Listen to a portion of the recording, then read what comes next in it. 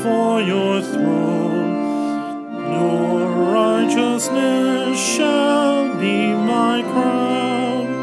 With these I need not hide me, and there in garments richly wrought, as our own bride shall we be brought, to stand in joy beside you. The text for the sermon this day is taken from two different readings. The first one is from Philippians 2, which was read, specifically these verses. Have this mind among yourselves, which is yours in Christ Jesus, who though he was in the form of God, did not count equality with God a thing to be grasped, but made himself nothing, taking the form of a servant, being born in the likeness of men, and being found in human form, he humbled himself by becoming obedient to the point of death, even death on a cross. And then the other verse, which is taken from Mark 15, and they compelled the passerby, Simon of Cyrene, who was coming in from the country, the father of Alexander and Rufus, to carry Jesus' cross. And they brought him to the place called Golgotha, which means place of the skull. These are the texts. Grace, peace, and mercy to you from God our Father and our Lord and Savior, Jesus Christ. Amen. One of the things that I was working on this last week, and there's a reason why your gospel lesson is different, is because I've been wrestling with whether you read the Passion or if you just read the other account of the Palm Sunday. And see, one of the things that made it complicated was that in the old red TLH hymnal, they changed something. The old red hymnal, they dropped out the reading of the Passion for Palm Sunday. And so for many churches, for 60 some odd years, they had not had it as a reading. It was in the 80s that it began to reemerge. And if you're wondering, the reason TLH dropped it out was they're trying to make room for confirmation services, which they found confirmation services on Palm Sunday took away from Palm Sunday. And that's why people started moving it away from Palm Sunday, to make it about the palms, not about confirmation. Confirmation is important, but Palm Sunday is very important. But anyways, the thing is, so I was trying to figure out, so I ended up wondering looking at why did the early church, the medieval church, have the Passion reading on Palm Sunday? And the answer is revealed in that reading from Philippians. You have two key words in there. He humbled himself, and God has highly exalted him. So if you go back to your days of confirmation, you might remember hearing about how Jesus had a state of humiliation and a state of exaltation. This is the verse that comes from. The word humbled is not exactly the best of translations.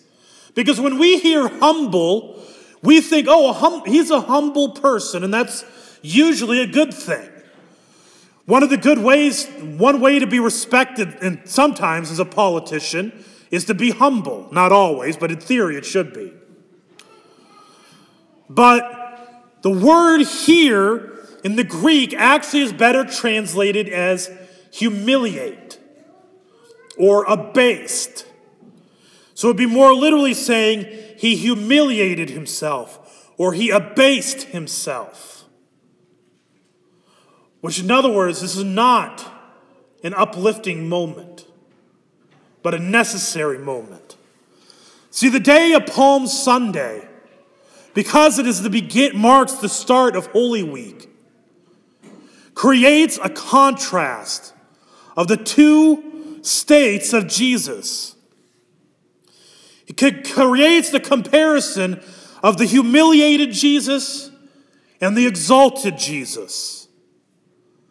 And the thing is what you see in the Palm Sunday reading that we began with, is that very often the crowds and the people want to stay with the exalted Jesus. They don't want the humiliated one. I mean, think about this. And understand when I say this, I'm not saying this hymn is bad, as this is just more of an analysis of the way we think. This is not the hymns, but about us. If you were to give people a choice of favorite hymns, what is more likely to come up? How great thou art, or O sacred head now wounded?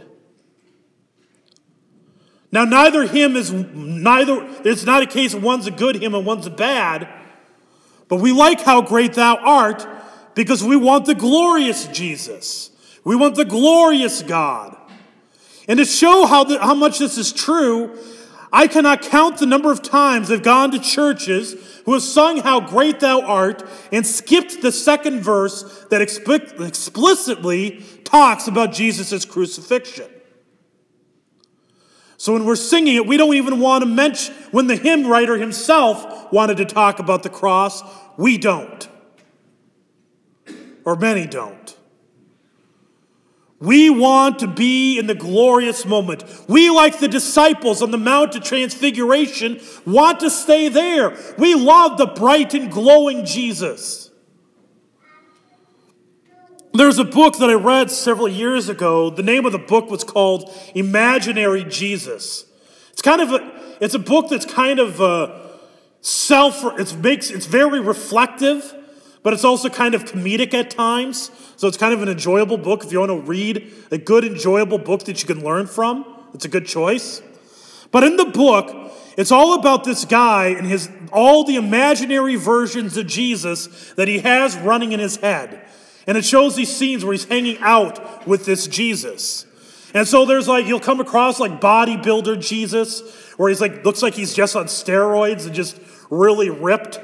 Then there's social action Jesus, who has the biggest, boldest arms, but he has no mouth, because he never talks about anything.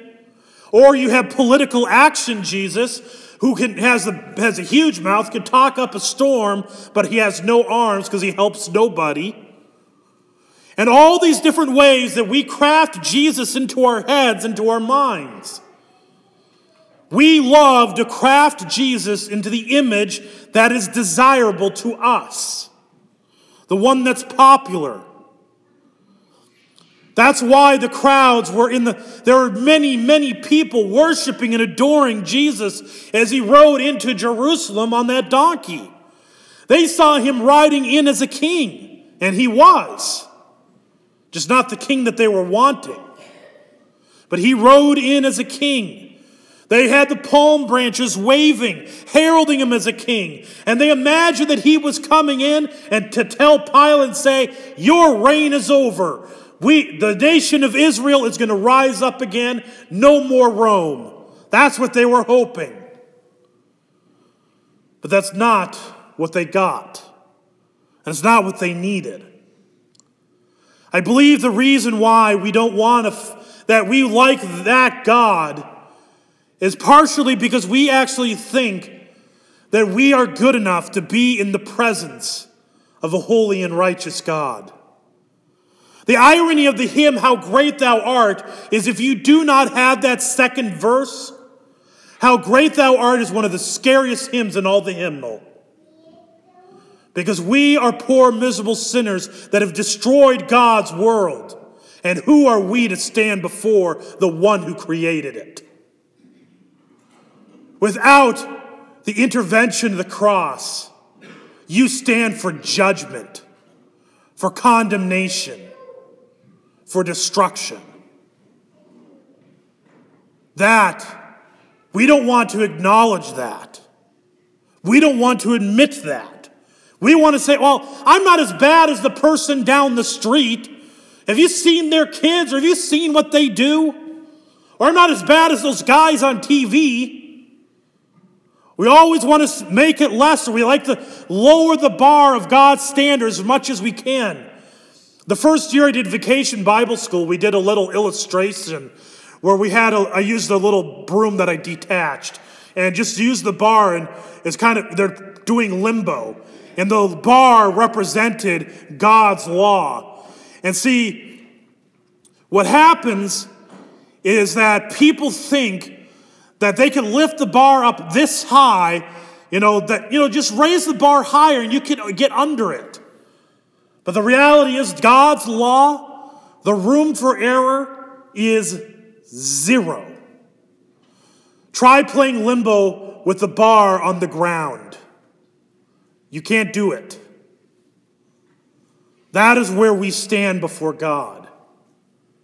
And then the other reason we don't want to look at the crucified Jesus is if we do get is that it also forces us to realize that we nailed him there. That we are the crucifiers. There's a song by Ray Boltz. The name of the song is called The Hammer. And it's this story of this man who's there on the day that Jesus died. And he's yelling at people and telling them, how dare you kill this man who's innocent? Look at all the good things he's done for people. He's healed people. And you've crucified him. And then he saw the crowd laughing at him. And he said, I don't understand. And then he turned and saw the hammer in his hand. Because the reality is that we are the ones that pounded the nails into Jesus' hand with our sins, with our transgressions. But the thing is, it had to happen. Jesus had to die on the cross. He had to shed his blood for you and for me. Because by it, the doorway to paradise is opened wide. In the waters of baptism, you are crucified with Jesus. In the waters of baptism, you are raised with Jesus. The only way that we could come before the God who is how great thou art is by going through the cross. When you go through the cross, you stand before the God of gods, Lord of lords, King of kings, not as a slave, not as a criminal, not as a sinner. You stand as you stand before them as Christ. When he looks at you, he only sees his Son. So he doesn't destine you for wrath. He destines you for eternity. He destines you for a world without hunger, without thirst, without pain, without suffering, without death. That is why we focus on the cross.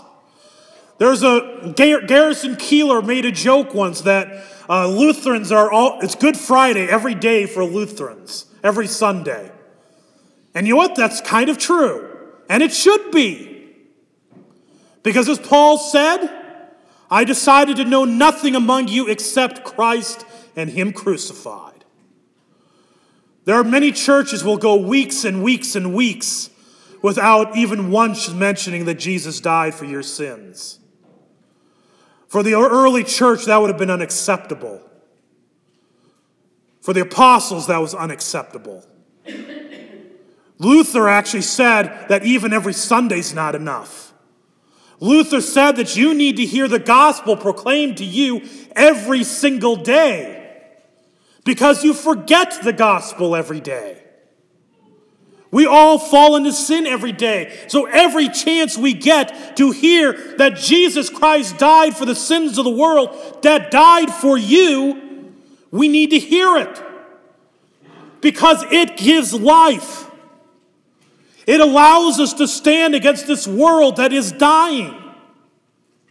And it keeps us knowing that no matter how bad this world gets, remember that we know someone who suffered and died and got better. And we know that those who believe in that same person, when we suffer and die, somebody could cut your head off, and guess what? We know one who could grow it back. Even yesterday, Wally Osterman was laid to rest. He was cremated. The crazy thing is, remember, even with ashes, God will make a glorious body. In fact, we were made from dust in the first place. That's why we focus on the cross. That's why we meditate on it. That's why this coming Friday, come to Good Friday services. Don't just go to Easter. I know Good Friday is probably the most emotional service of the entire year. But come to it. Do not neglect it in favor of Easter. Go to both. Without Good Friday, Easter is meaningless. With Good Friday and Easter combined, it is everything. Remember, always hear in your words, and wake up every morning, remember, Christ is crucified for you. To him be all glory. In Jesus' name, amen. The grace, peace, and mercy of our Lord and Savior Jesus Christ, keep you in the one true faith and to life everlasting. Amen. Please stand.